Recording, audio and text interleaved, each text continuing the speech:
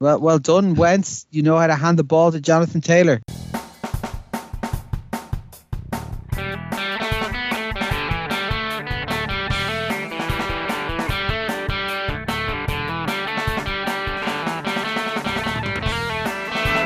hello and welcome to All Four Quarters, the one-stop shop for news, views and overreactions to all things NFL. We've got a week 11 in the bag. We had some big victories, some surprise wins, and some fucking Vikings that we have to cover. So hey, we got Connor here and we got Fitz. Hello. How are we getting on? How's all down in Cork? Not too bad. Just tipping away at a release that we're nearly up to in work. We may have to delay it a little bit, but it's pretty much on target, and that's grand. And then in sporting news, I'm a Man United supporter. Ole Gunnar Solskjaer fired, probably not too soon in my opinion. He's kind of been very questionable compared to some of the other guys that the other teams have in terms of management talent. And yeah, given where my team in the NFL is doing, it's not been great times anyway in terms of sports. Ireland are doing pretty well, I suppose, in the rugby. That's about it. Yeah, as our eagle-eared listeners will notice that we're still sans Sean. Unfortunately, his trip to America has resulted in not being able to function at the normal time zones that we are working in here.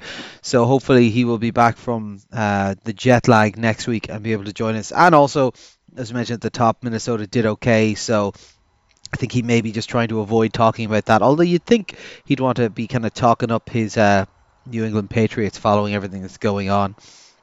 But he loves the Minnesota Vikings deep down. We all know that. He does, and he will be covering them for the rest of the season. So that will be his present.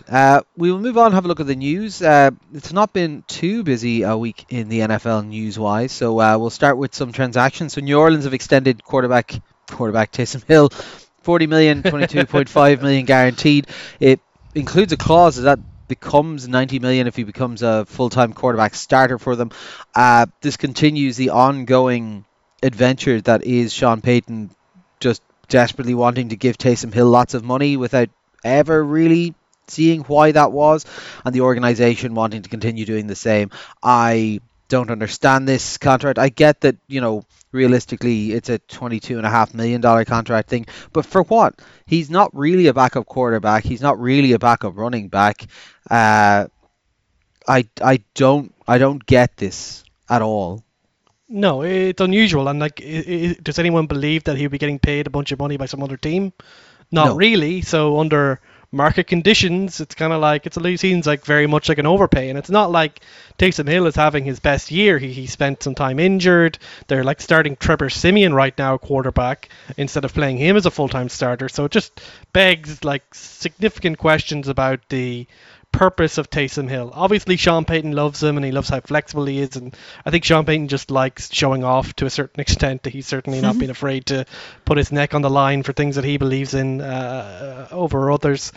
So it's a bit unusual, but I think this 90 million situation is very much something I think that Taysom Hill's agent probably put in there to kind of create a bit of noise and kind of say, hey, maybe it'll happen, but I don't know. Like if I wanted to be a starting quarterback for the New Orleans Saints, I probably would have signed like a 1-2 year contract with a lower number and then just operate that way. So even if the Saints don't end up wanting you as their quarterback, you might have got a quarterback position somewhere else. But hey, look, Taysom Hill obviously feels he has something to prove. Sean Payton has something to prove, and they're obviously willing to spend a lot of money on the Saints side to let them work all that stuff out. But look, if Trevor Siemian's starting over you, you're not going to be a full-time starter. Yeah, and you got to imagine that either this is an irrelevant clause or it's a poison pill that'll stop him ever being traded, because no one's going to trade for him to be their backup quarterback or their quarterback if it suddenly means that they have to pay him 90 million just because he's been made a full-time starter. Yeah. But yeah, it's confusing, and I don't know what you're doing. New Orleans, fucking get a hold of yourself. Philadelphia extend tight end Dallas Goedert, 4 years, 57 million with 35 million guaranteed. And they also extended their quarterback Avonte Maddox, 3 years and 22.5 million. I suppose after Ertz kind of being traded away in the offseason and now looking great in the other area, they want to keep Dallas Goedert, keep continuity at that tight end position, and kind of keep some weapons for the. Well, I presume they're going to keep the rookie quarterback, but I say sophomore, is it now? I can't remember the American system. Yeah, rookie sophomore. But yeah, basically Makes sense. He's been quite productive for them. This is a relatively cheap contract for a tight end, as long as he stays performing. And given the years and the values in it, I presume that this is kind of closer to a 3 year and get out, or 2 year and can get out relatively cheaper.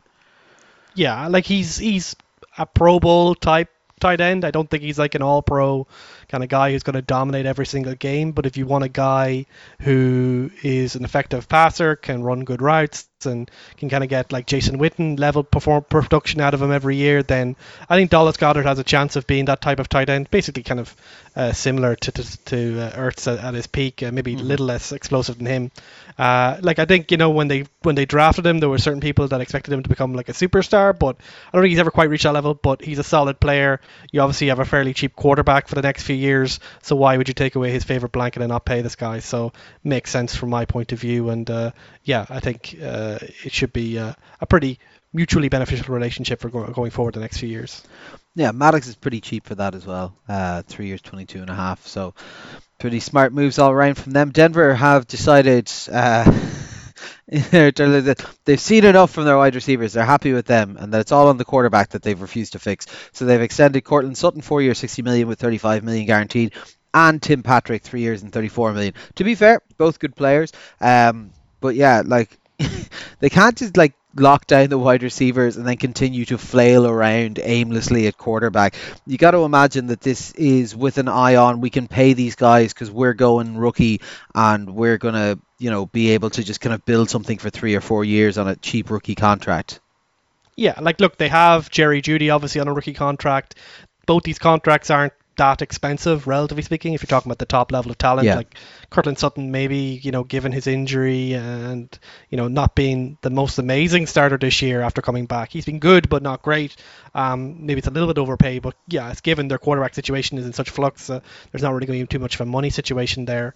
And obviously they trade away people like Von Miller, so they're kind of getting cheaper on the defense as well. So I think Cortland Sutton he has the talent to be a wide receiver one. He has shown flashes of that in previous years, and he's shown flashes of that this year. So it seems like a fine contract. And Tim Patrick seems like one of the better wide receiver 2 or 3 out there. Like he's always popping up, getting touchdowns, and being a very effective piece. I think the only other transaction is also I think Philip Lindsay got cut by Houston, but I don't know if that actually matters or not because they're just cutting and adding guys all the time. Yeah. But for Denver, look, I always liked Philip Lindsay actually. I think he'll probably catch on to someone who needs a bit of running back help coming in towards the backstretch. yeah, and I think look for Denver, you gotta they need a quarterback, but hey, if you build something that a quarterback can just go into, then yeah, if a rookie should do well if they're brought in, or obviously if you get someone like Aaron Rodgers, they're gonna hopefully do well straight out of the traps with these guys and Noah Fant and guys like that. Well, that moves us well over to the injury section, because you say Aaron Rodgers, but what if it's Aaron Rodgers who only has 9 toes? Green Bay quarterback Aaron Rodgers has a severe-ish toe injury. He's expected to play through it, but he's been severely restricted at practices, and he said that it was impacting on his ability to play during last week's game, because it happened early on during the matchup. I will say the speed at which they scored that equalising touchdown that we'll talk about later on would suggest that it didn't slow him down all that much.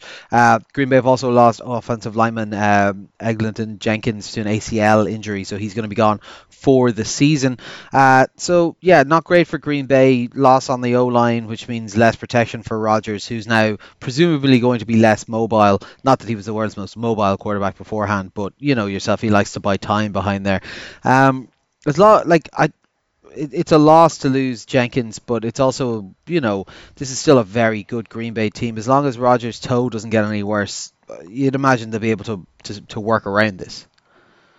Yeah, like Jenkins had been filling in at left tackle. He played in the interior last year, but he was doing a fairly good job considering that position because Dave Bakhtiari is still out, and I think the most recent news is that he had some kind of cleanup operation, so I don't think he's expected to be back in the immediate future. So they're going to have to put in someone like Josh Nimjin or Dennis Kelly or one of these kind of backup level left tackles, and certainly that will put more pressure on Aaron Rodgers. He'll have to do a bit more moving around, and yeah, his description of it is that it's worse than turf toe in terms of the pain. Hopefully not in terms of the long-term implications if he plays through it, but he's obviously decided that He has to do this. He wants to win a Super Bowl with Green Bay, presumably, and they're certainly in a good position to do so. So, yeah, I think Elgton Jenkins will be a significant loss, but yeah, Aaron Rodgers is the key here, and I think he can continue to perform even with that loss. He's done it with a lot of losses to the offensive line over the last few years. Yeah, Chicago lose their big defensive player Khalil Mack to foot surgery. He's gone for the season. Also, Justin Fields got a rib injury.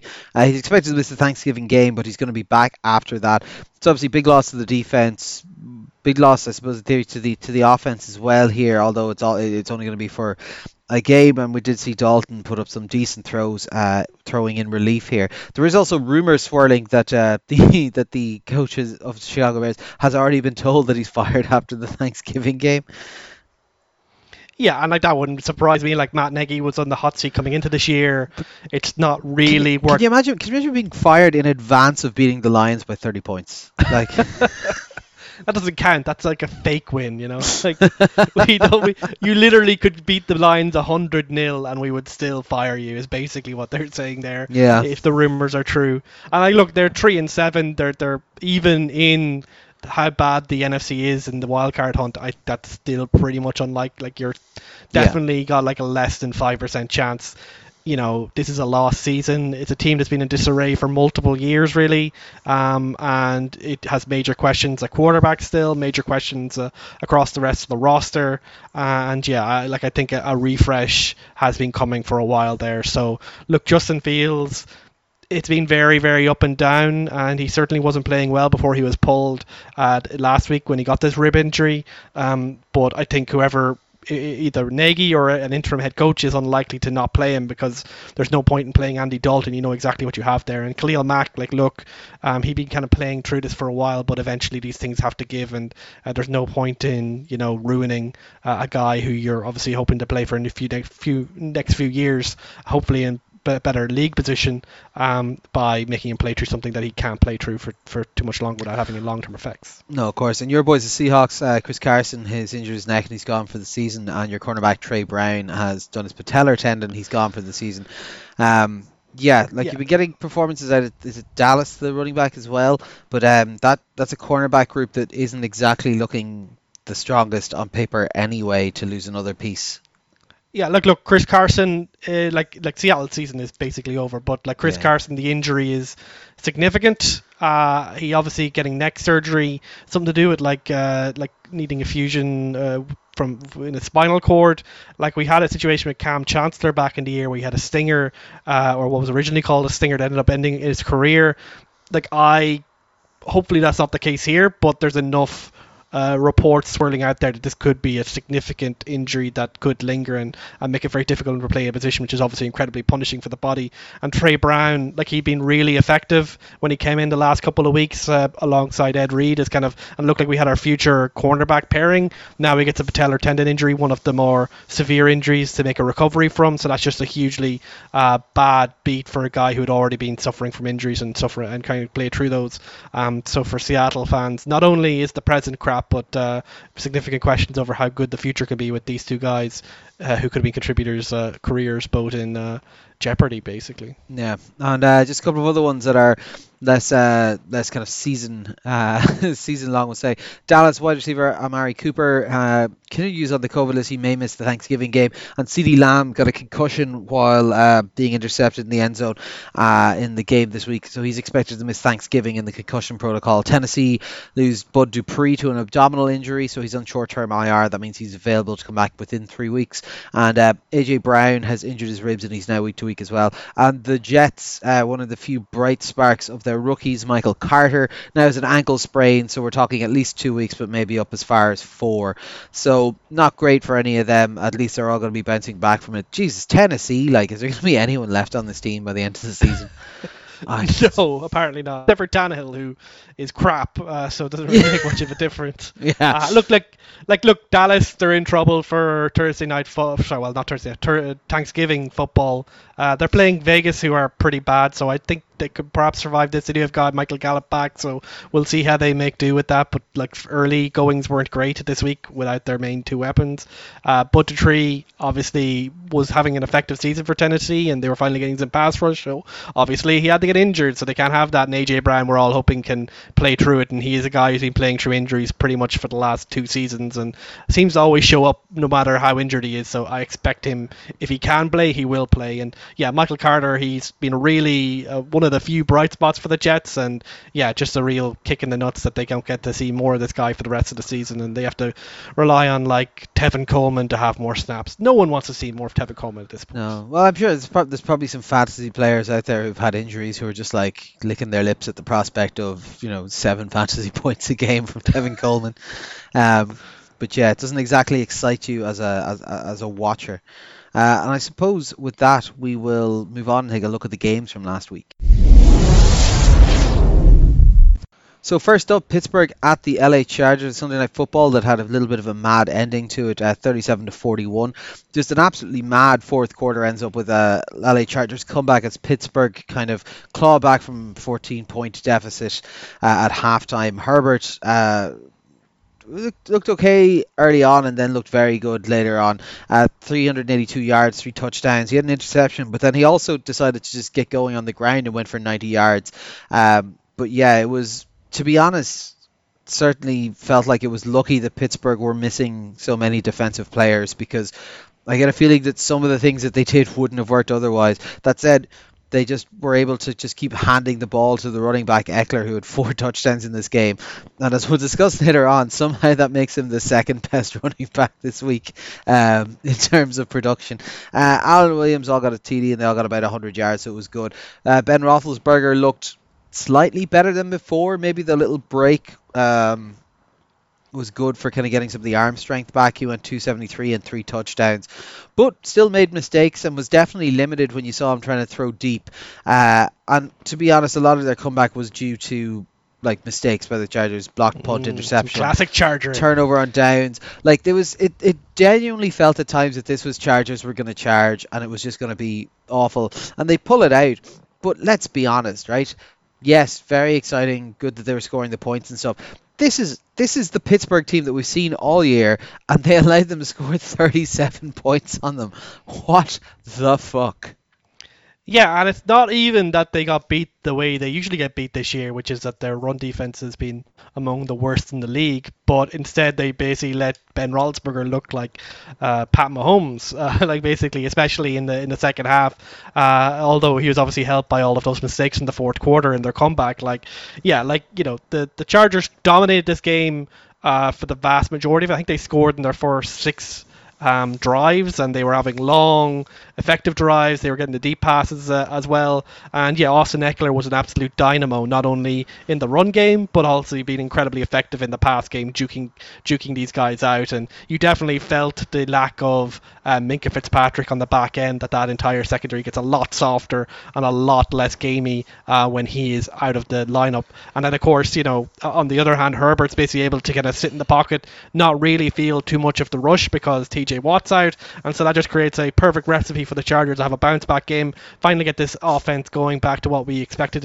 and what we've seen flashes of earlier this year, and that came true. But unfortunately, the defense basically chose to, as I say, kind of focus on the run game, show, we're not bad at defending the run. They got it down to like 3.1 a carry, but instead, whatever they were doing in terms of scheming, they were leaving easy passes open for Ben Roethlisberger. Like, I get that the Steelers have used Najee Harris a lot this year, but you also know the other thing that the Steelers do is short passes and relying on yards after catch. You literally just need to stop those two things.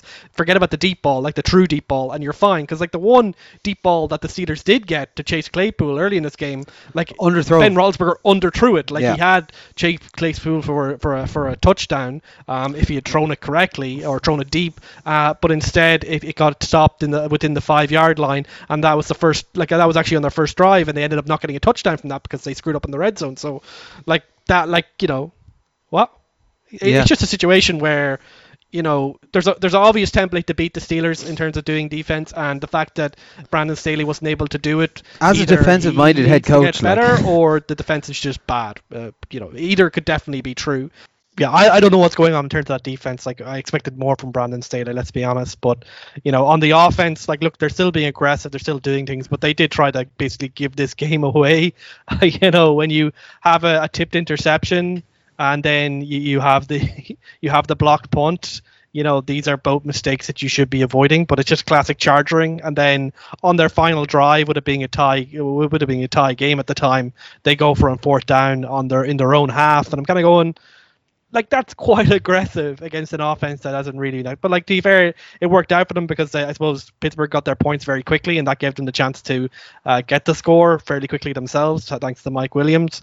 And then, finally the Steelers, when put in their own their own end for the final drive, they finally came up short and got sacked multiple times by Joey Bosa in particular.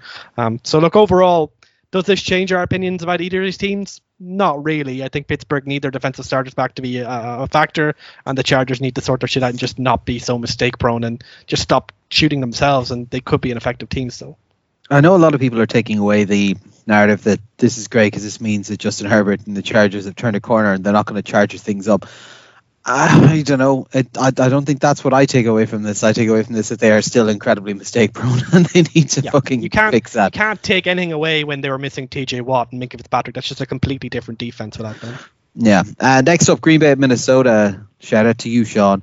31-34. Cousins here was actually the hero and managed it. I don't know what this does to our normal metric because unless it goes incredibly wrong, Green Bay are definitely a winning team. Cousins went for 341 yards and 3 touchdowns. That said, he was nearly intercepted, but he had a 2-minute kind of winning field goal drive, particularly well thought out by the running back to slide and make sure that Rodgers doesn't get the ball back. Given that previously they'd pulled ahead and Rodgers had scored in, I believe, a single play, so it was probably safe to not let him have it. Jefferson, they seem to just figure out. I was sitting watching this game with my wife, and she's just like, "Why do you keep saying just passes to Justin Jefferson?" And I was like, "Because every time they do it, they score a fucking touchdown. Like, just throw it at him more." 169 yards, 2 touchdowns. Cook went over 100 and a touchdown. And the Green Bay defense looked not 100% in this one. Rodgers went for 385 and 4 touchdowns and looked great. Throwing to, Marcus Valdes-Scantling went off for 123 and a touchdown, including a very nice long ball. Adams over 102 touchdowns. But, the kicking game, they missed a kick or two. It was scrappy at times. I suppose they're on the road. These guys know them and stuff. But, yeah, it was just not 100% from them. It was interesting to hear immediately afterwards about what we mentioned there, the toe injury limiting them slightly, because honestly I thought overall Rodgers played right well in this.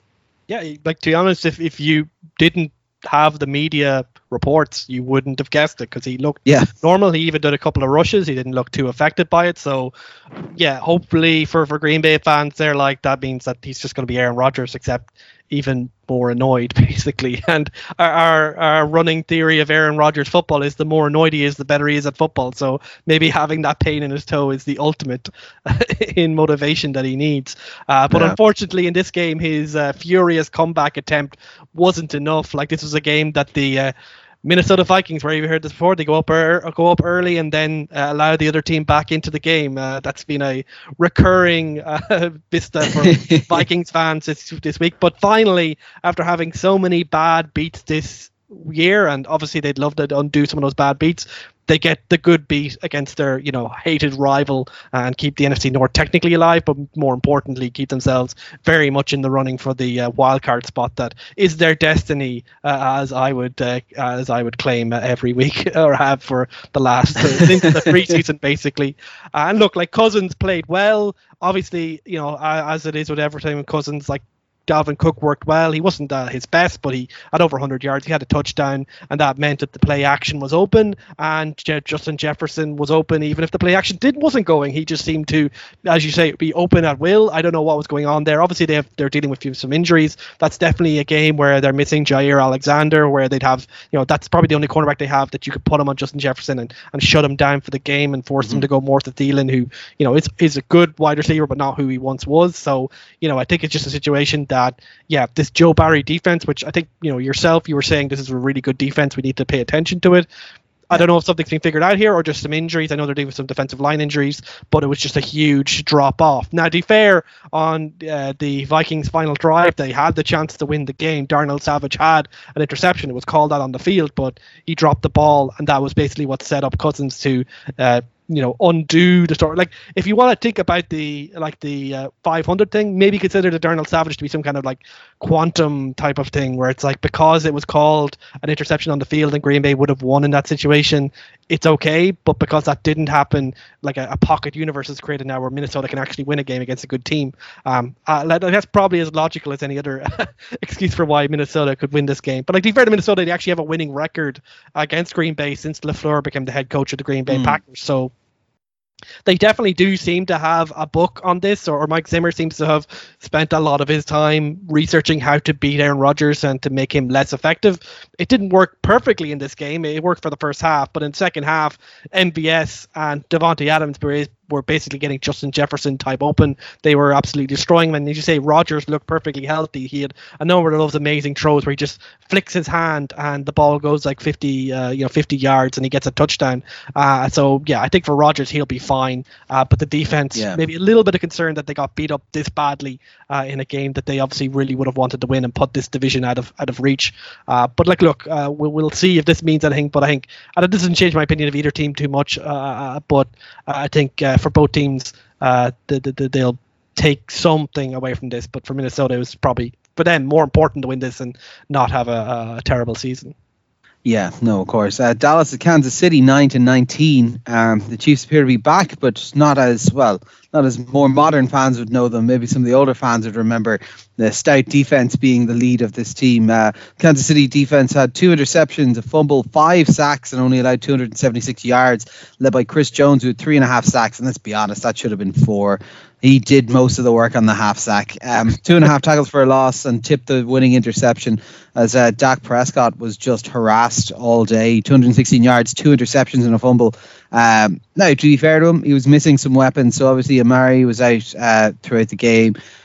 CD kind of got injured during it and got the concussion at the end of the first half, I believe. So he was kind of gone for the second half. They were getting good work out of his Dalton Schultz, the tight end. But look, Mahomes and the offense looked very good early on. Mahomes' line looks very weird. 260, an interception and a fumble, which you would think would then make it a much closer game than it was. But at no point did it really feel like it was a tight game. There was a lot of focus on getting the run game established by the Chiefs. Clyde Edwards-Helaire being back was good. They also pulled out very kind of classic Andy Reid style, had some interesting play designs. Like they had one where it was a direct snap to Kelsey lined up in the shotgun, who then kind of ran as if he was a small train right down through the A gap and just chewed in for the touchdown. It was an interesting one altogether. To be fair to the defense, Patrick Mahomes was stacked right behind him, so he's going to take a lot of attention. So it's true. But it was a fun one. Now I must say, efficiency wise, the Chiefs offense were great in the first half, and then just were very quiet in the second half, which was a bit perturbing. But the defense looked great. The addition of Ingram, the kicking of Jones back to the inside seemed to be working fantastically. The young rookie, I suppose they're not rookies now, they're mostly sophomores. Cornerbacks are looking great got good performances out of Snead, Fenton and the likes of that. And we didn't see Daniel Sorensen very much, which is always a net positive. Apart from, I think, one of the big catches that was made. But for Kansas City, a very good statement win, and not the way I was expecting it to go. For Dallas, some question marks, but they had some injuries, but a lot of question marks. Yeah, I think if you're a Chiefs fan, it would have been great for this to be a blowout and to have seen the offense do what it did last year and last week, and I suppose last year as well, and have that dominant offensive showing again and kind of show that they're back. But hey, a really good defensive performance that took down one of the best offenses in the league and made them look very, very poor. You'll take that, and you'll take the win, obviously. And you just said this game, it ended up a 10-point game, but for most of this game, it seemed that the Chiefs had this well in hand. And yeah, so I think the Chiefs ended up reverting to a much more conservative game plan. To be fair, they've been more conservative in general, but yeah, in the first half in particular, they were relying on yards after the catch, a lot of kind of short dump offs to Tyreek Hill, just let him kind of do his thing and get some extra yards, which to be fair, he is very, very good at. And defensive backs are absolutely shitting themselves when they see him, so they're giving him plenty of cushion to do that. So look, they're taking what's available, and I think you get CEH back to complement Darrell Williams, and he's like 5.3 a carry, gets a touchdown. I think that's a pretty good first outing for him coming off injury. It's better than what he was looking earlier this year. So I think if you get that run game going again, it's a very different template to win games, but we know it's a template that's working for other teams, that's worked in the past. And if that stuff starts working, if the run game starts working, if the short pass game starts working, then the deep pass game will probably become active again. They won't be able to do those two high shells as much, and maybe we can get back to basically Chiefs, the Chiefs that we all know and love. So for the Chiefs overall, yeah, like Chris Jones, absolute dynamo, absolutely destroying people out there. That's great to see. And I think Melvin Ingram has definitely had a huge effect, just having that other defensive end that you can trust to put out there and kind of just do a solid job. He's not obviously the Melvin Ingram that was playing for the Chargers back in the day, but he's obviously a major upgrade over whatever random fella you were playing across from Frank Clark there. And to be fair, Frank Clark seems to be, he's sniffing the postseason, or he's like, I have to get the postseason to play well again. Well, I think what he's noticing is that there is a quite an easy out in his contract after this year. So I think he needs to earn the next year now. Never the quickest, so it might have taken him like half a season to realize that. So look, him and Ingram are obviously playing for money and playing for contract, but hey, they're playing well, and Chris Jones is obviously the hero here. He was obviously the major factor, but those two guys are helping make that less bad. And even Jaron Reed is playing. He's always been a guy who, if the other guys are playing well across the line, he starts showing up and making plays. So if you're Chiefs fan, you're happy. But on the Dallas side, like, look, we kind of saw something like this a couple of weeks ago when they lost to Denver. Their offense just simply seemed to fall into the mud. I don't know if there's a template or defensive coordinators have found a way to beat Kellen Moore's scheme, and just basically it's like, from the analysis that I've seen and from what I saw when watching the game, it's definitely a case that defenses are focusing on stopping the explosive plays, similar to how teams are stopping the Chiefs. But obviously without Amari Cooper, without CeeDee Lamb after he went out with concussion, you're relying on Michael Gallup and Ced Wilson and guys like this to get your weapons. And instead, they were being taken away fairly easily. They're not the best players, and obviously Spagnuolo wasn't afraid to put a bit of pressure on Dak and make his clock speed up. And so he ended up dumping it off to Dalton Schultz a lot, which was fine, but it's not enough to win a game, and it wasn't enough to have consistent production, especially because the run game just wasn't where it usually was. It wasn't the kind of dominant run game we saw in the middle of the season. Like, it wasn't bad. Like, Pollard in particular was pretty effective, but because they were down early and they kind of always felt like they had to come from behind, it wasn't quite where they needed to be. So I think, look, Dallas, a bit like the Chiefs, a bit like the Bills, there's all these high-powered offenses that we're wondering if they're going to pick it up or not. But week to week, it just seems that we're not really sure what these teams are doing. We'll see if any of them can figure out a solution that can get them those big plays, as well as having to rely on these dump offs and running games and stuff like that. Yeah, no, it'd be interesting to see how it develops. As you say, I think that'll be kind of developed as a support to what they might be able to do later on. Indianapolis at Buffalo. This was a big surprise, 41-15. Jonathan Taylor at Buffalo.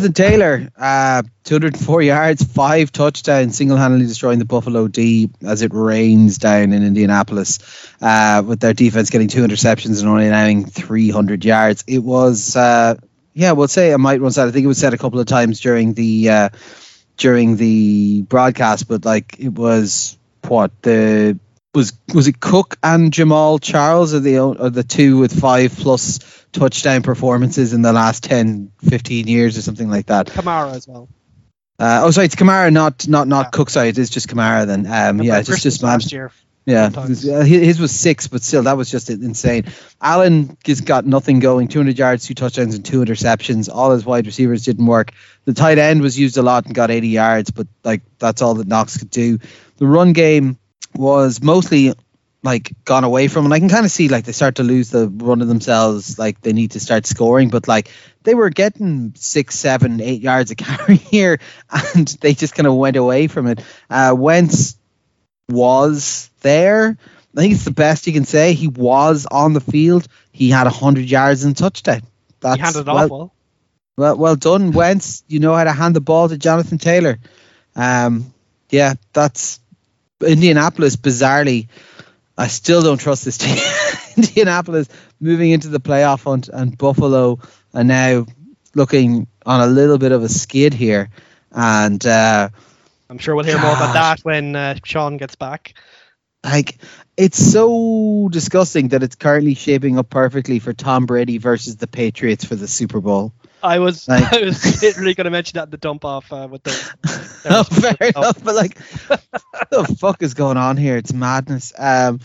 Yeah. Like, look, we're already struggling for things to say about this game because it sometimes analysis is easy. Sometimes a game is just won by one guy. We've seen that already from AFC South teams. We know Derrick Henry has single-handedly won a number of games this year for the Tennessee Titans, and now I was advocating for this early on this season, basically from near the start of the season. I'm like, just give the ball to your best player, give it to Jonathan Taylor, take the pressure away from Carson Wentz, let him go wild and free. Stop using Nyheim Hines for more than like 5 whatever throwaway downs. Like, just give it to Taylor, and it works really, really well. And in this game, it absolutely annihilated a Buffalo defense, which it's pretty good, like in terms of certainly its DVOA and other advanced metrics. It's a good defense, but I think the one thing that has been said about this Buffalo defense is that it's more of a finesse defense, and obviously there's nothing that finessed about Jonathan Taylor,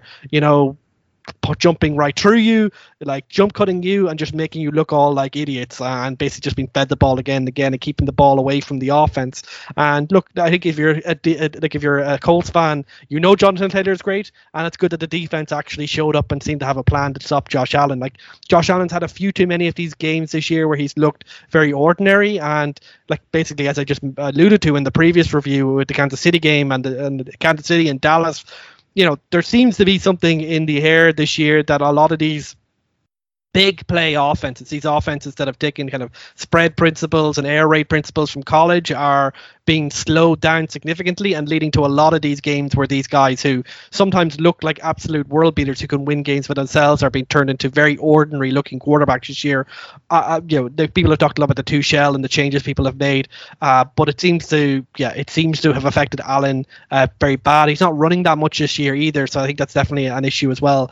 And so like when your wide receivers are locked up, like Stephon Diggs had 2 touchdowns, but otherwise had nothing happening, and you're dumping it off to your tight end, a theme again that we saw for Dallas and we've seen for Kansas City this year. It's just not a sustainable offense. So you would love to have a Jonathan Taylor helping you out, and they had like Matt Breida doing actually pretty well in the carries he's given, but Matt Breida ain't Jonathan Taylor. You can't give him 20 carries or 30 carries and let him win you the game, and so it just feels like Buffalo aren't quite where they need to be a true contender.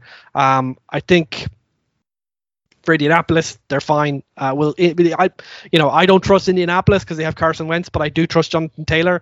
And if that's enough to win games and put them into the playoffs, then I think they could definitely make life very difficult. And it definitely feels like these teams like Indianapolis, like New England, who are playing what we kind of thought was outdated old school football, they seem to be the teams right now as we go into nearing December that are getting hot, and the teams that we have kind of admired and talked up the last few years have been getting a bit colder as the winter comes in.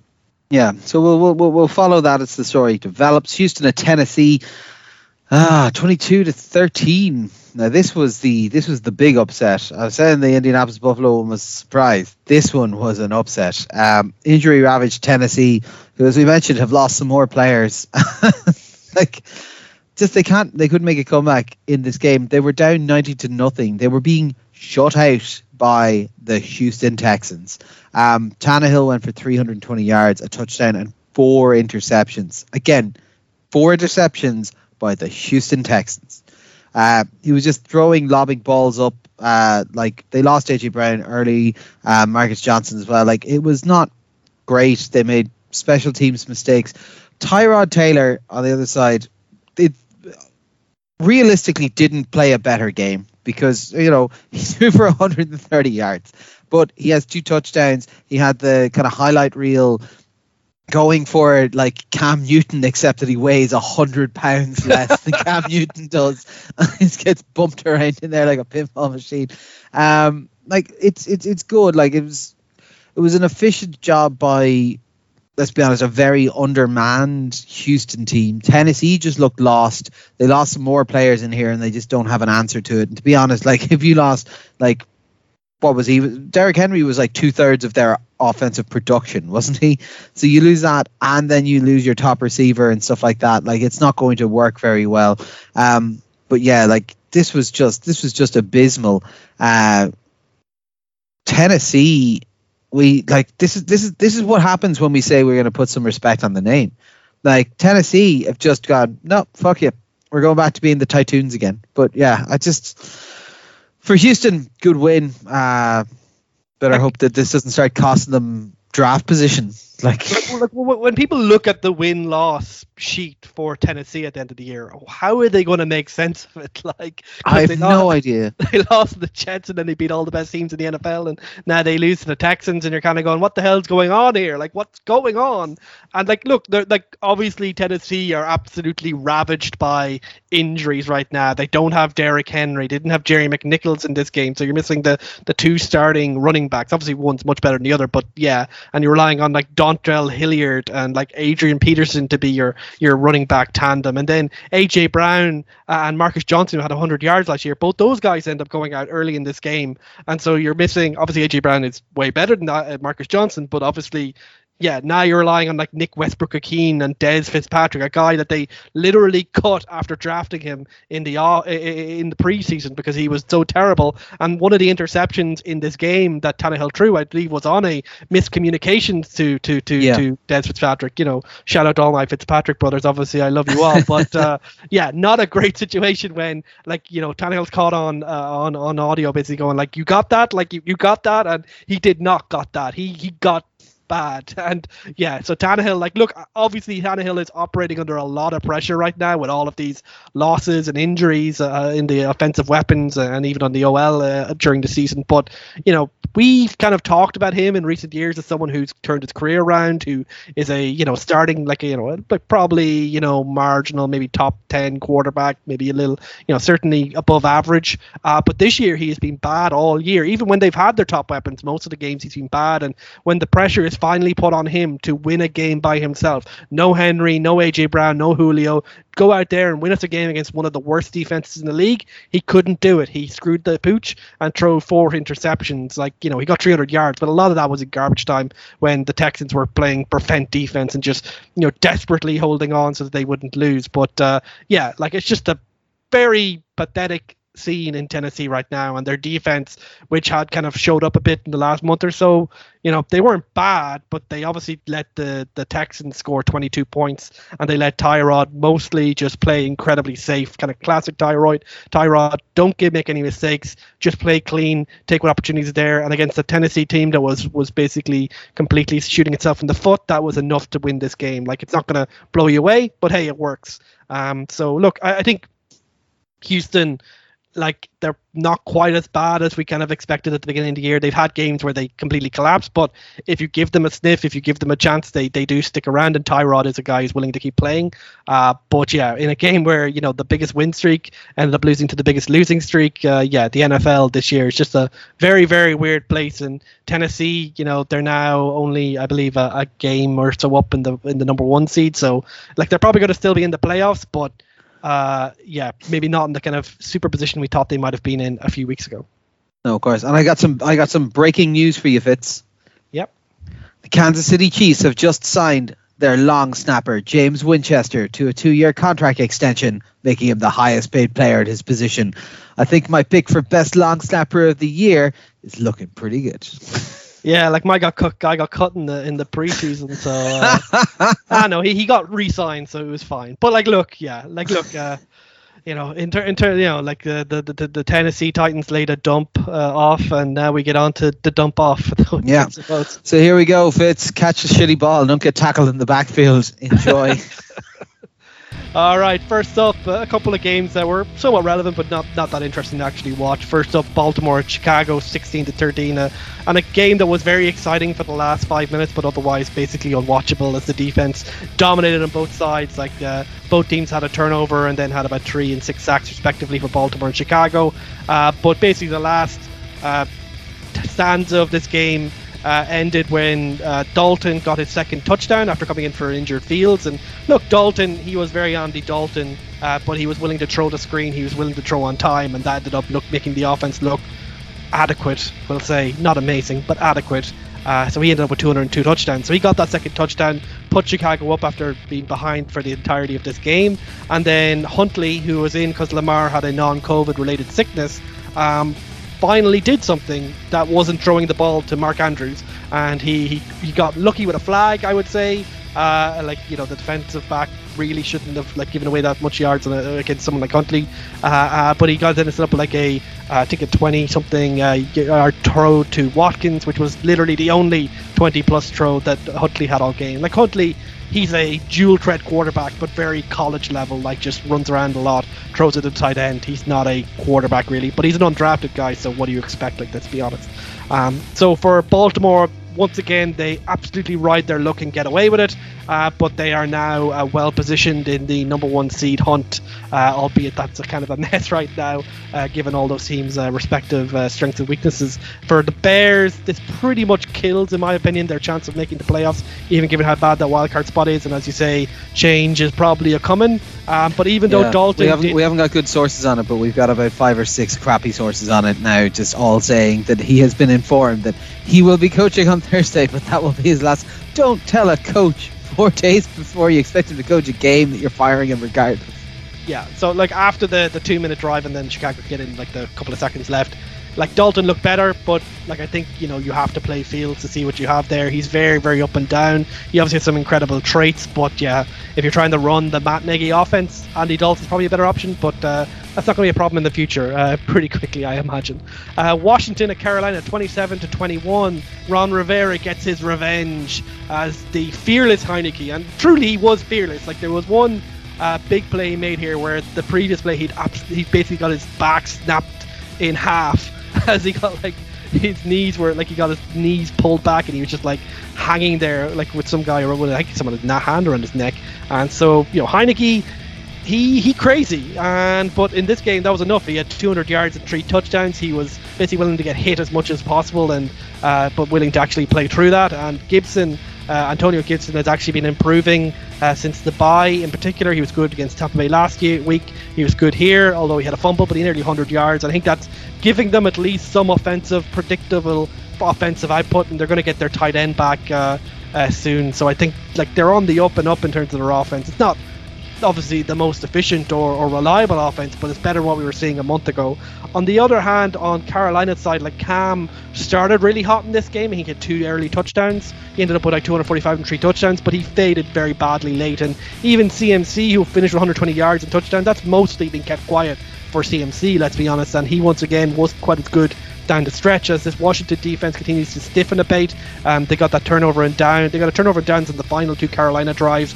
So there's a bit of spark in this Washington team. Maybe I dismissed them too early as a surprise team this year, but I think for Carolina they're better now than they were with Darnold, but you're not seeing that kind of growth level with Cam to make them really much of a factor in terms of maybe they could make the playoffs but nothing more, and given where Washington are, I'd probably prefer them right now. Next up, New Orleans at Philly, 29-40 in favor of Philly.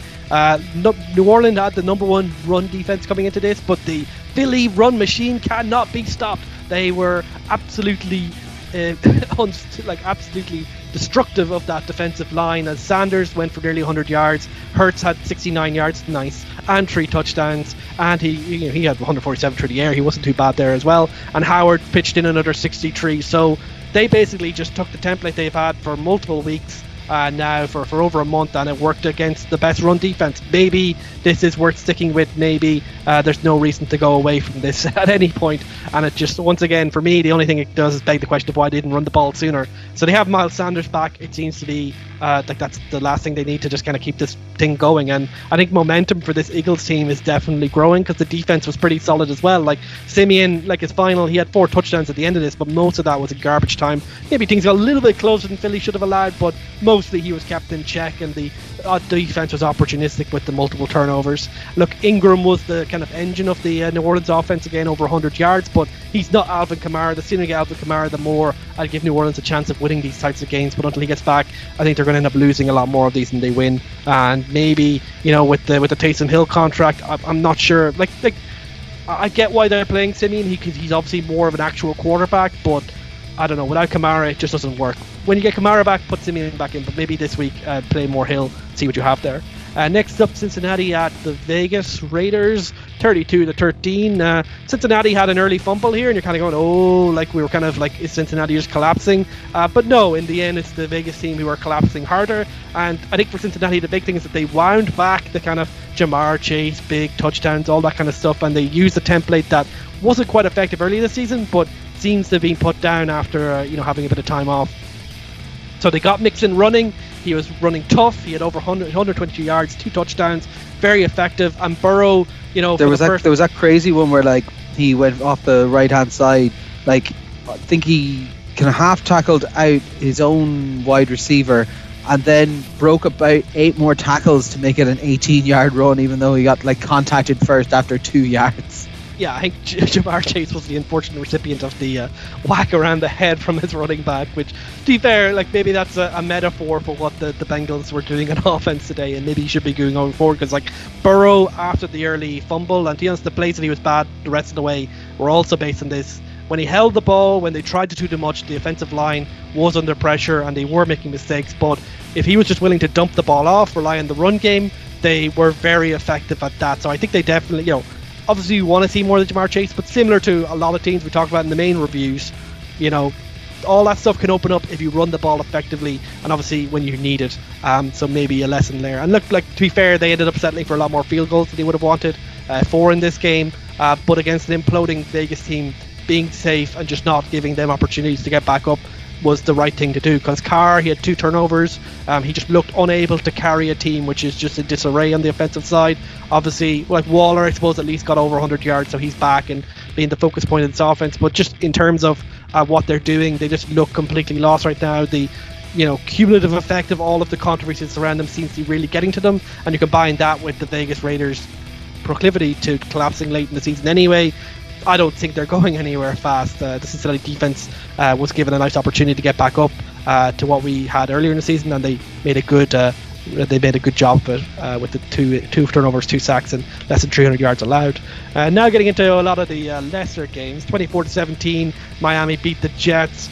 They kind of struggled their way over this. Tua was mostly clean outside of his interception, and he was very effective on play action, but when he's just asked to step back, and particularly in the red zone, they just don't seem to trust him. It felt like there were more direct snaps to Jalen Waddle and Myles Gaskin than there were passing attack attempts for Miami for Tua Tagovailoa in the actual red zone. I don't know what they're doing there. The rush attack is toothless, to be fair, but yeah, I don't know what. It's just a little bit weird how they're doing it.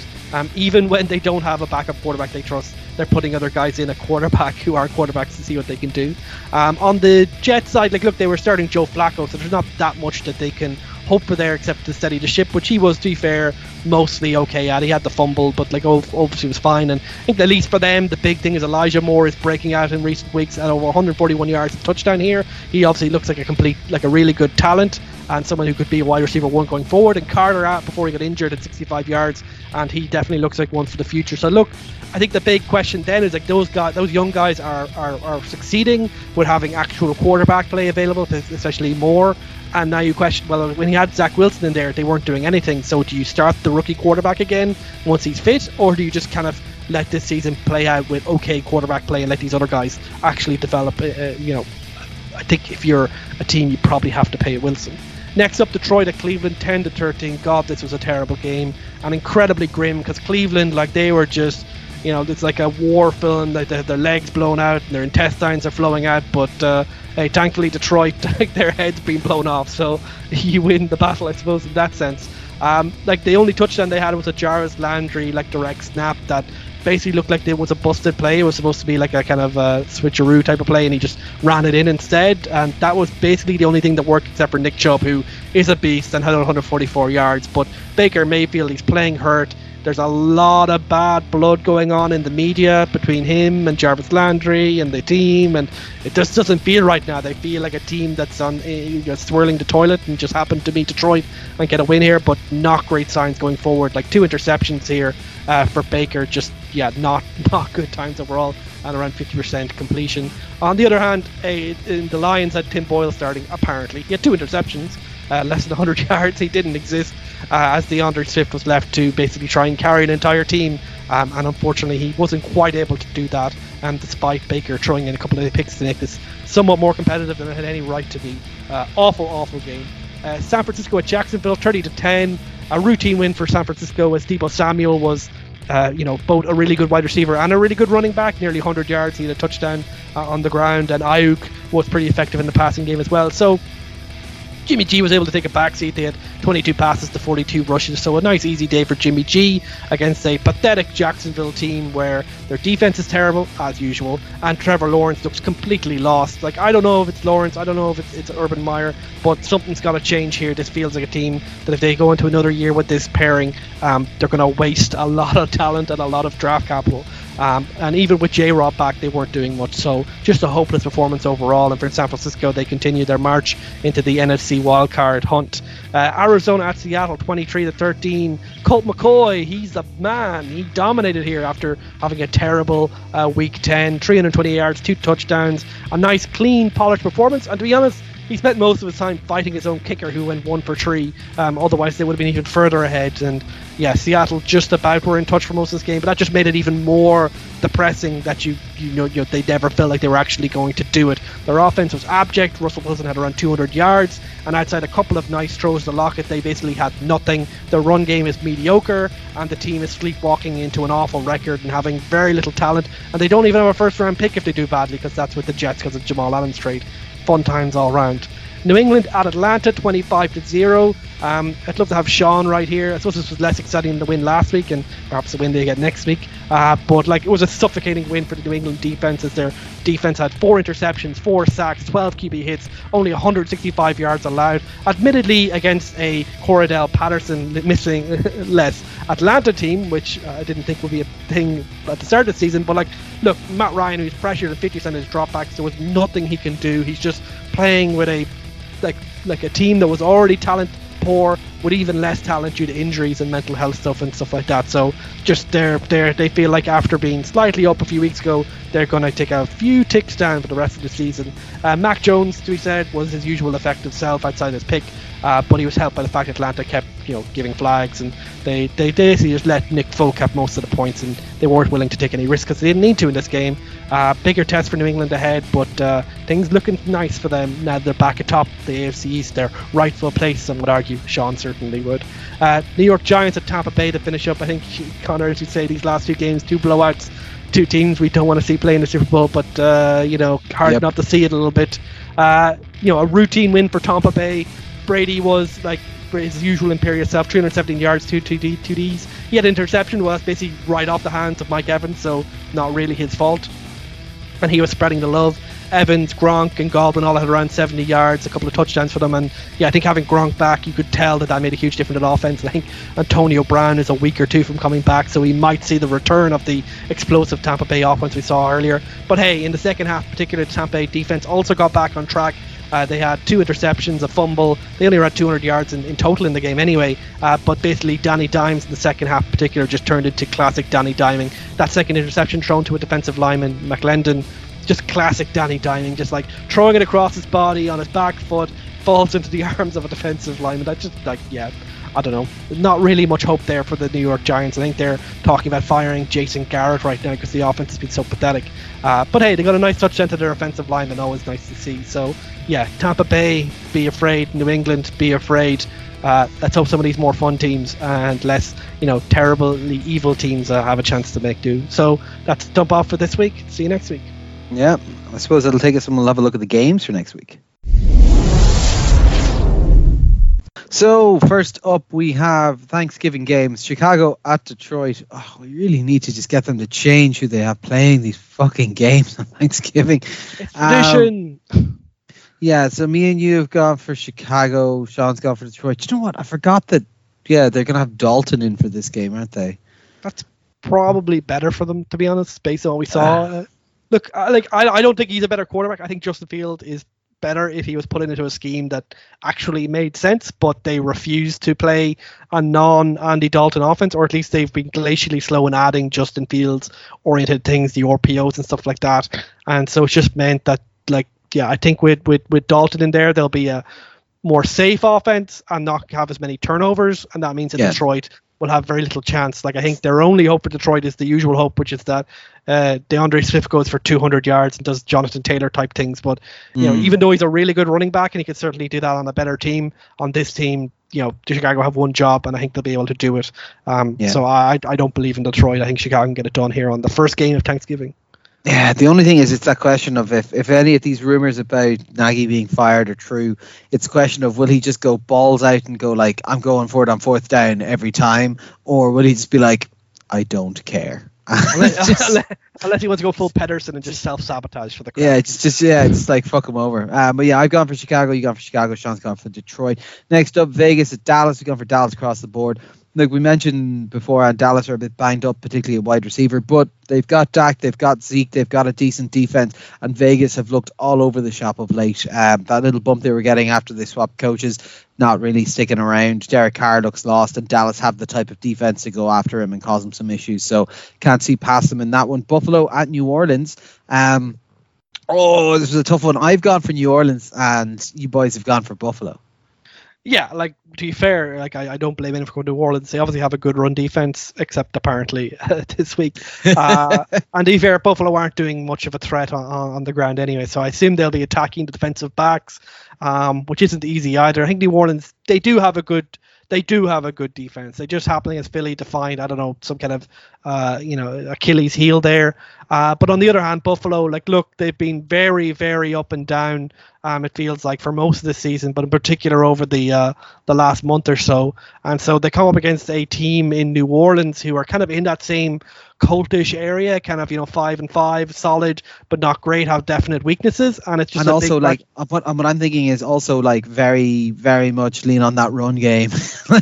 Yeah, and I think, for me, like, I'm trusting that Josh Allen can have a bounce back game here, that he can, kind of slice and dice, and that they'll be out here to prove something, obviously in the big primetime game on Thanksgiving. But, like, yeah, and to be honest, more so on the New Orleans side, I don't think Alvin Kamara is expected back for this game, so it's just the same Trevor Siemian, Mark Ingram playbook, which hasn't been terrible. I thought Kamara might have been back for this one, fair enough. Yeah, it's just not, it just doesn't inspire much hope for if it is. But, like, to be fair, they put up a lot of points late against Philly, so you can't count them out. But obviously I picked Buffalo to win the Super Bowl, so I'm willing to trust them one more week here, at least against a team that they need to beat if they want to genuinely be seen as contenders.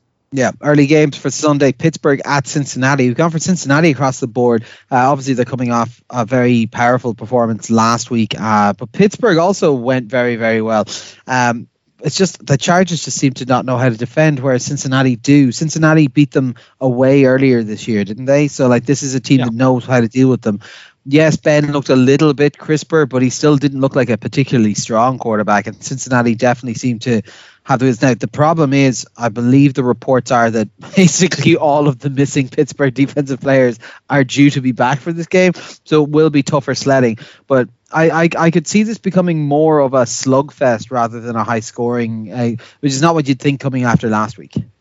Yeah, I think there should be a better matchup for Cincinnati against this Pittsburgh defense, or at least they play a scheme that's much more likely to play into the weaknesses of this Pittsburgh defense. Like, they're a team that, it's all about effort, it's all about keeping the ball in front of you and not giving the opportunity for yards after the catch and not allowing big explosive run plays. So I think that is a template that does work against Pittsburgh. It did work earlier this year, so I think we could see another good game for the Cincinnati defense. And then Joe Burrow I think, it'll be interesting to see whether they choose to air it out or not. There's obviously weaknesses in that secondary for Pittsburgh, even if they have Minkah Fitzpatrick back. But obviously TJ Watt herring off the side, you don't want to get too fancy with it. So I think, I think Cincinnati will be a little bit more balanced. We'll see a bit more of the explosiveness being brought back in slowly but surely. But I do think you'll see a big dose of Mixon. You'll see a big dose of Boyd underneath. And I just have more faith that the Cincinnati team, they obviously have a lot more upside than Pittsburgh, but they're a team that I'm willing to trust that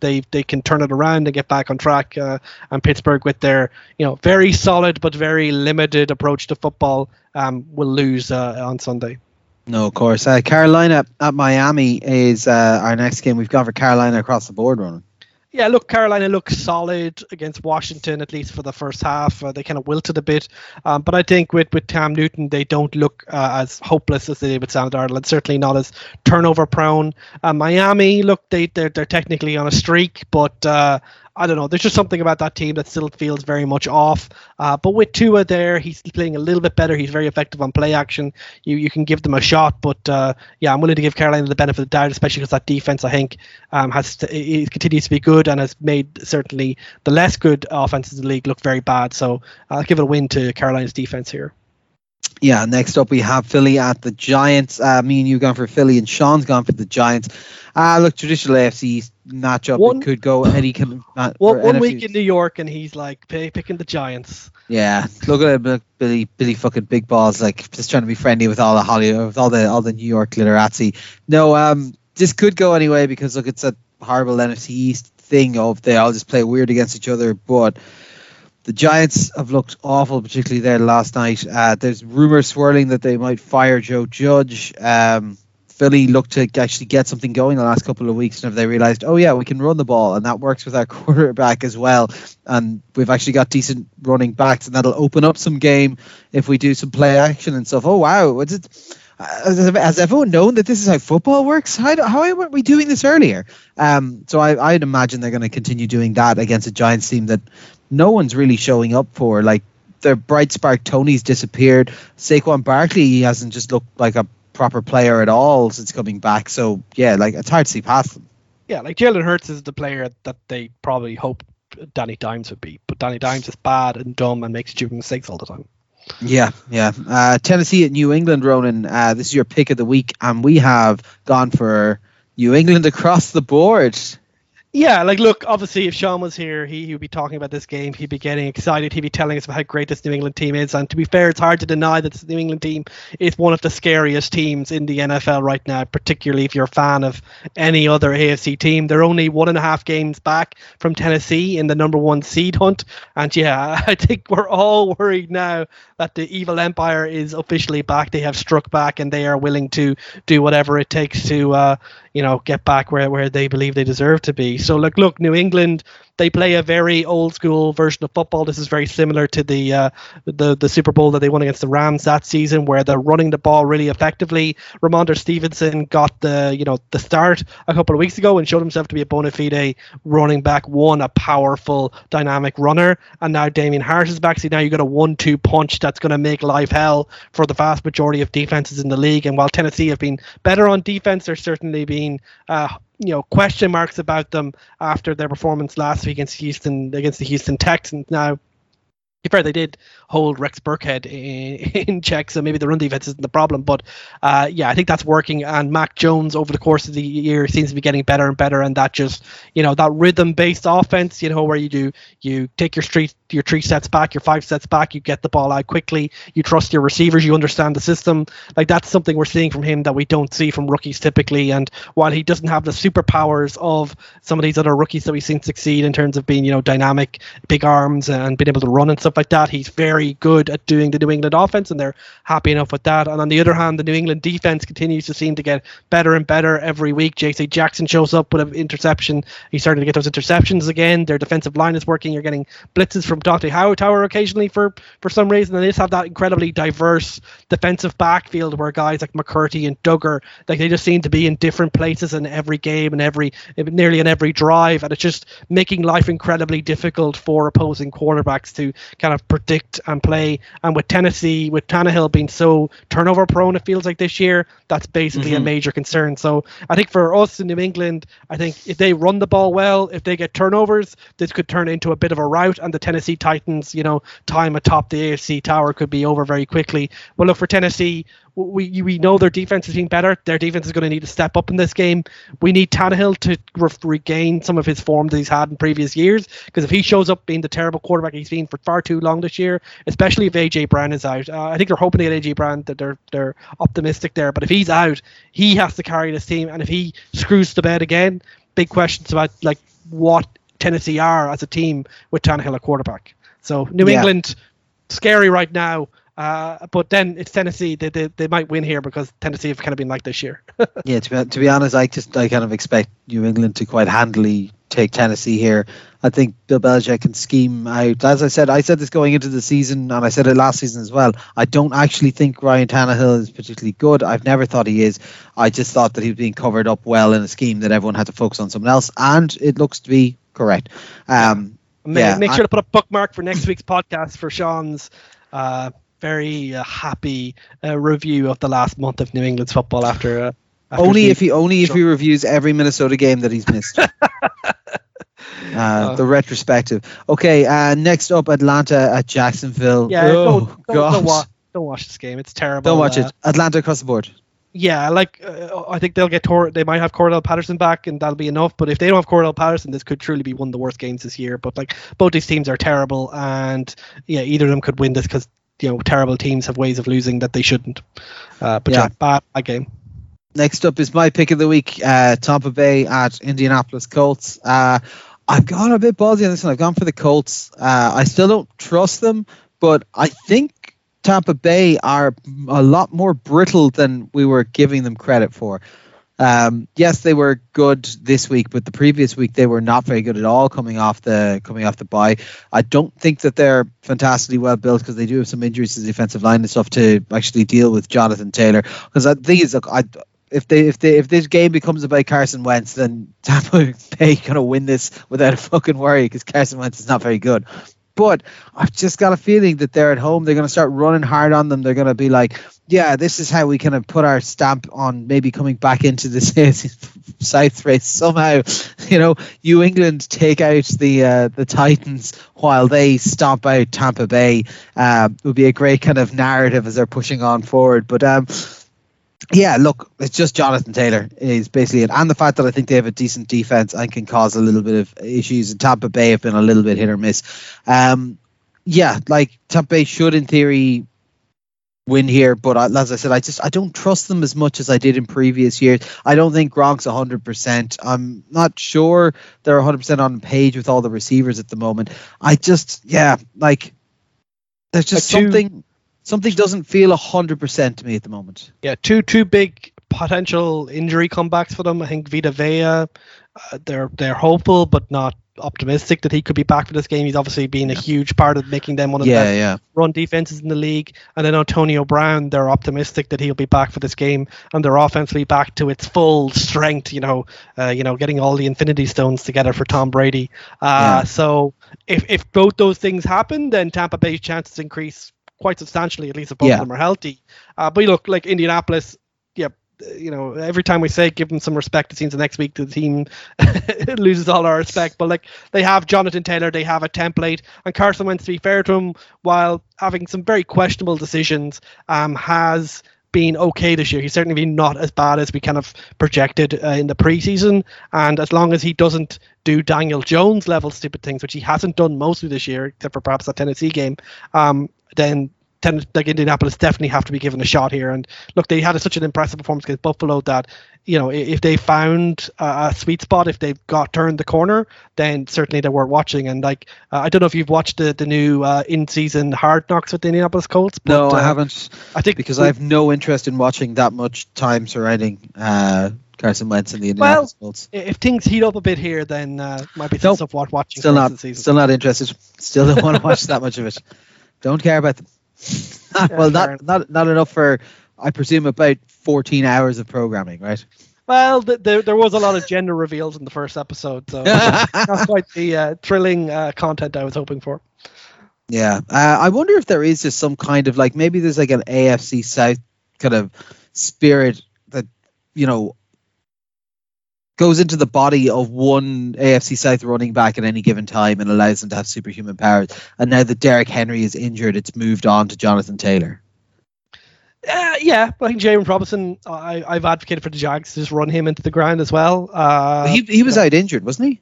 Yeah, he has been, but in the few games they've had him, they've been better when they've ran him. So, yeah, okay. I think for everyone except for the Texans, they should run the ball more. And really, that's a cheat because the Texans, like Tyrod Taylor, should run more. So it's basically the same difference.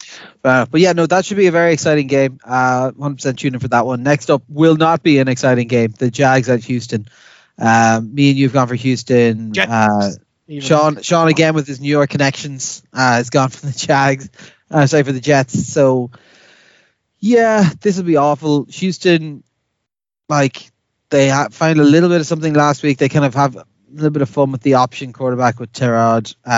Like, the Jets, do we have Zach Wilson back starting? Do we want Zach Wilson back starting? No, do we have Joe Flacco? Do we have, like, I give the Jets more of a chance if they start Joe Flacco.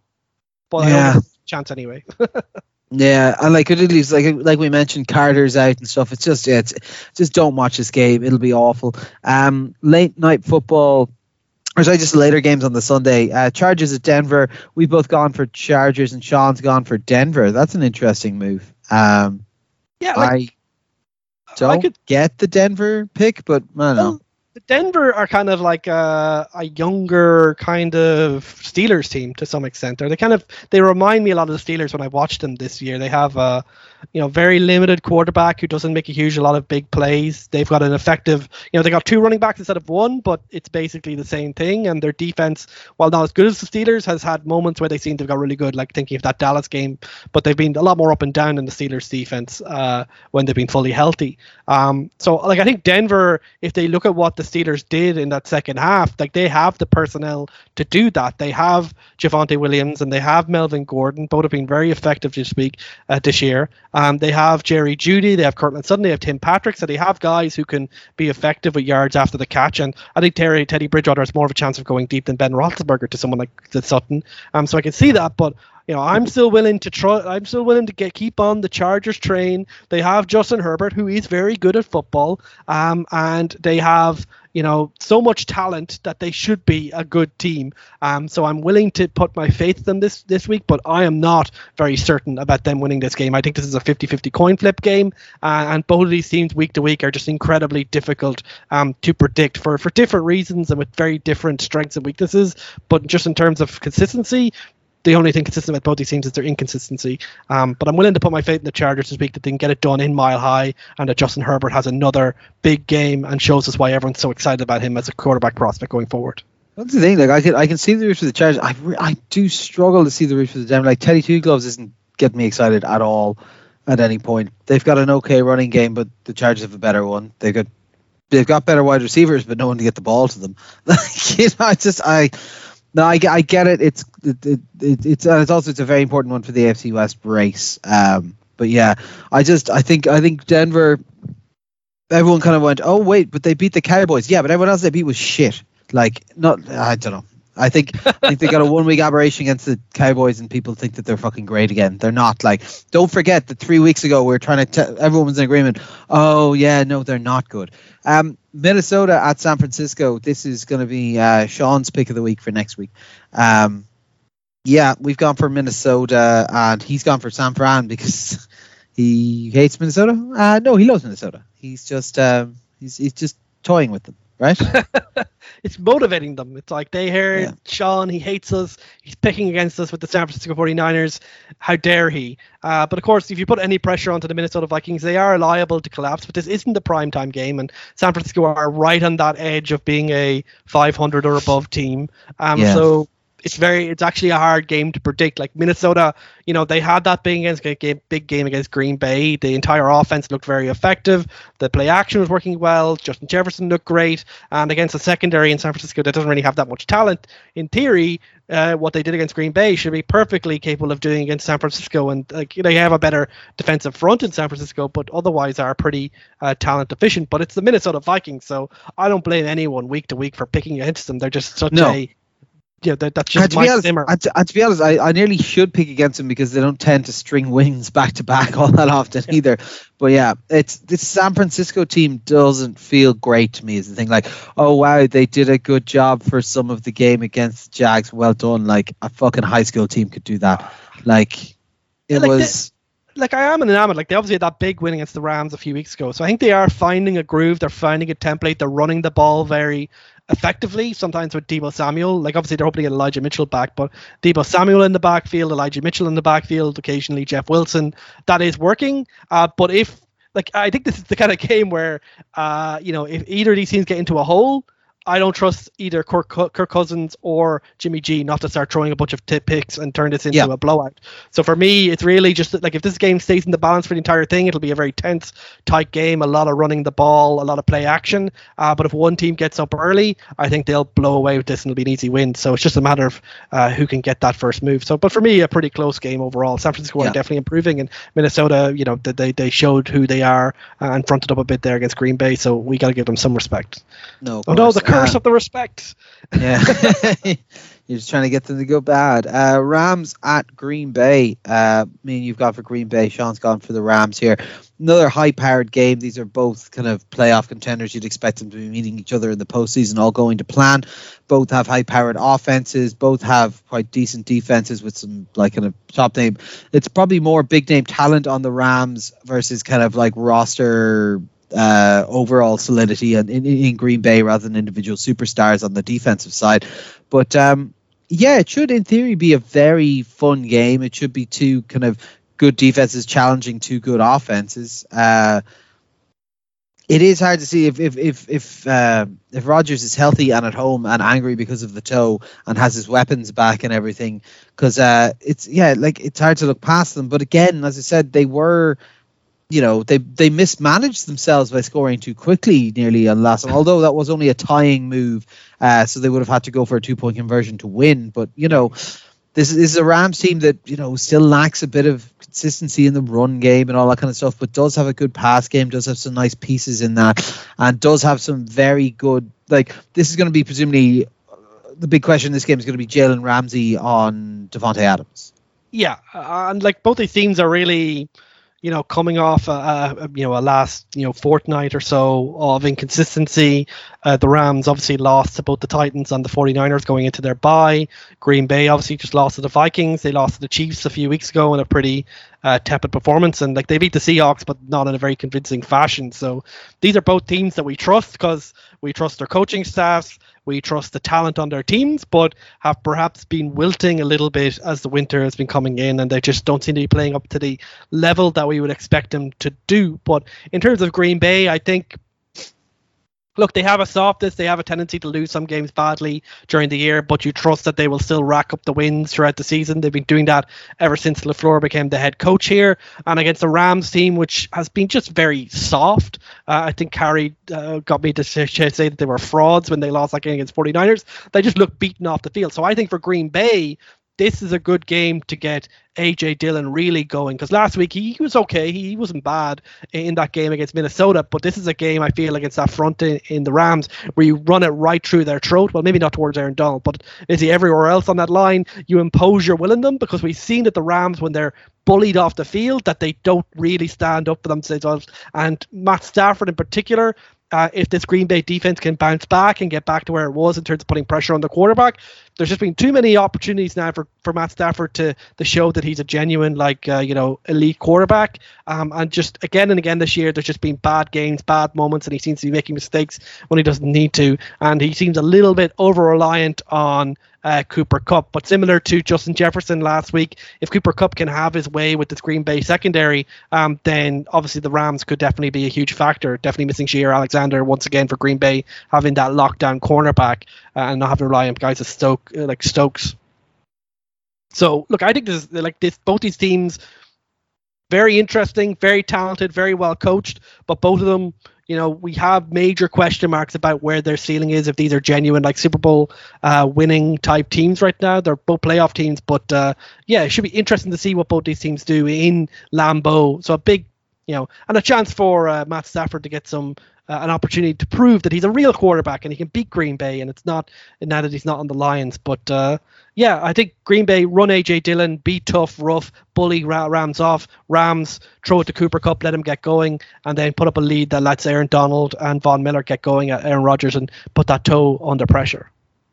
Yeah, 100%. We have kind of an important one in the AFC North, Cleveland at Baltimore. Cleveland obviously coming off a couple of underwhelming performances, squeaking wins here and there, but not looking great. They're banged up very badly. I believe the term he used was holding their own intestines in the midst of a war film montage.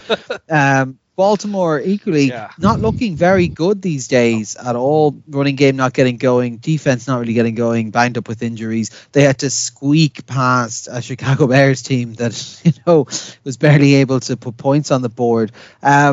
This is an important, yet I'm going to imagine difficult to watch game.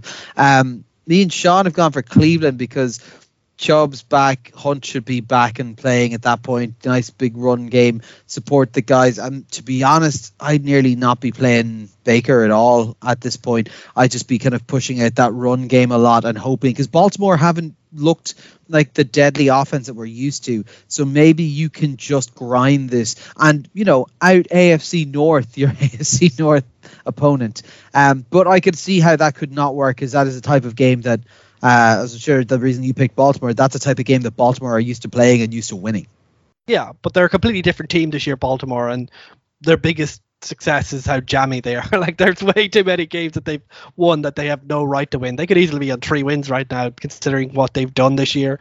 But in a game that I expect to be close, because both teams will be playing close to their chest, that gamminess could end up being very convenient. Like Cleveland, I think you're right. Like, I kind of said this a few weeks ago, like Baker is playing very hurt. A bunch of their other guys are playing hurt. Like, would it make more sense to just play the guys who are healthy, even if they're a slight step down, like Case Keenum and Anthony Schwartz and guys like that, over Baker Mayfield and Jarvis Landry, and just let Nick Chubb and potentially Kareem Hunt, it's kind of up in the air if he'll start, but I think they're hopeful at the moment that he'll play.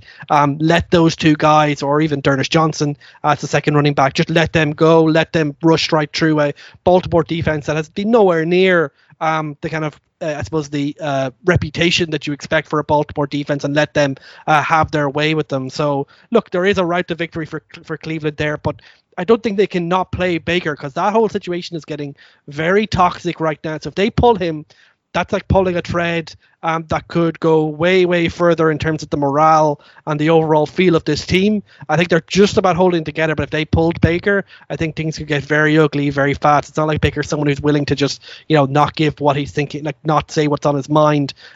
So yeah, like for Baltimore, for the big thing is obviously they get Lamar back, they get Marquise Brown back, who are missing for that Chicago game. I think with both those guys, I have more trust in their offense. I have more trust that Lamar can carry an entire team over Nick Chubb comparatively, and he's been really good at making comebacks and really shown to be like making that next step in his evolution as a quarterback. So I'm willing to put my faith that Baltimore get another win here, even if they don't end up deserving it. They might just win it in a jammy way. But Cleveland just feels really bad right now. I can't pick them. Yeah, we'll see. It's always darkest before the dawn, and Cleveland are my well, Monday Night Football, Seattle, they were saying that a few weeks ago, and it's still pitch black outside. It's like, I don't know if Seattle, like they're near the Arctic Circle, they might have moved to the North Pole where it's dark all the time this time of year, because there's nothing going for them here. And on Monday Night Football, they play the Washington football team. And look, Washington aren't a good team, but they are improving, and their defense is getting a bit spicy. Antonio Gibson is getting going.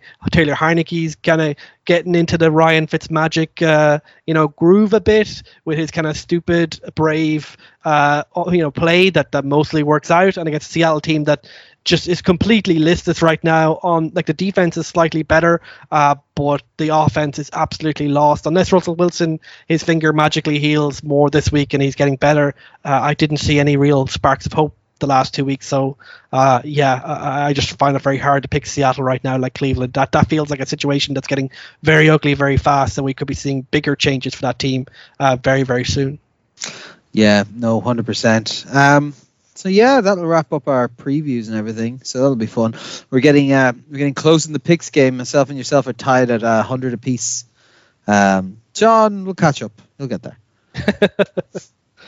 Actually, Sean's gone. I think Sean's seen the standings because he has gone for a lot of solo picks this week. So he's going to go bigger going home. 7 hero picks for Sean this week. So he's either going to be well up or well down by the end of this week. But he has been doing these remotely, and I definitely get the sense that some of these were made a little bit earlier than he would probably have wanted to just make sure we had them. But fair play to you, Sean. You put in the picks.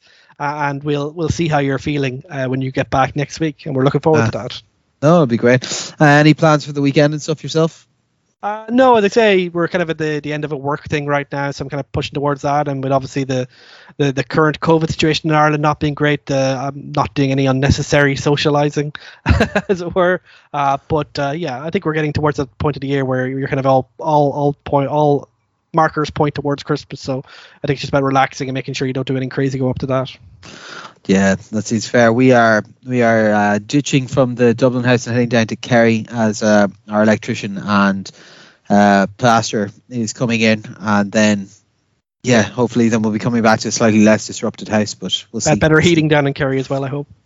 Hopefully, yeah. Now, to be honest, now the heating's turned on, I'm actually okay. But we'll have to start turning it on in the middle of the day because once in the morning, once in the evening is not enough. It's fine downstairs, but upstairs, because we have to insulate the attic, is just fucking Baltic at the moment.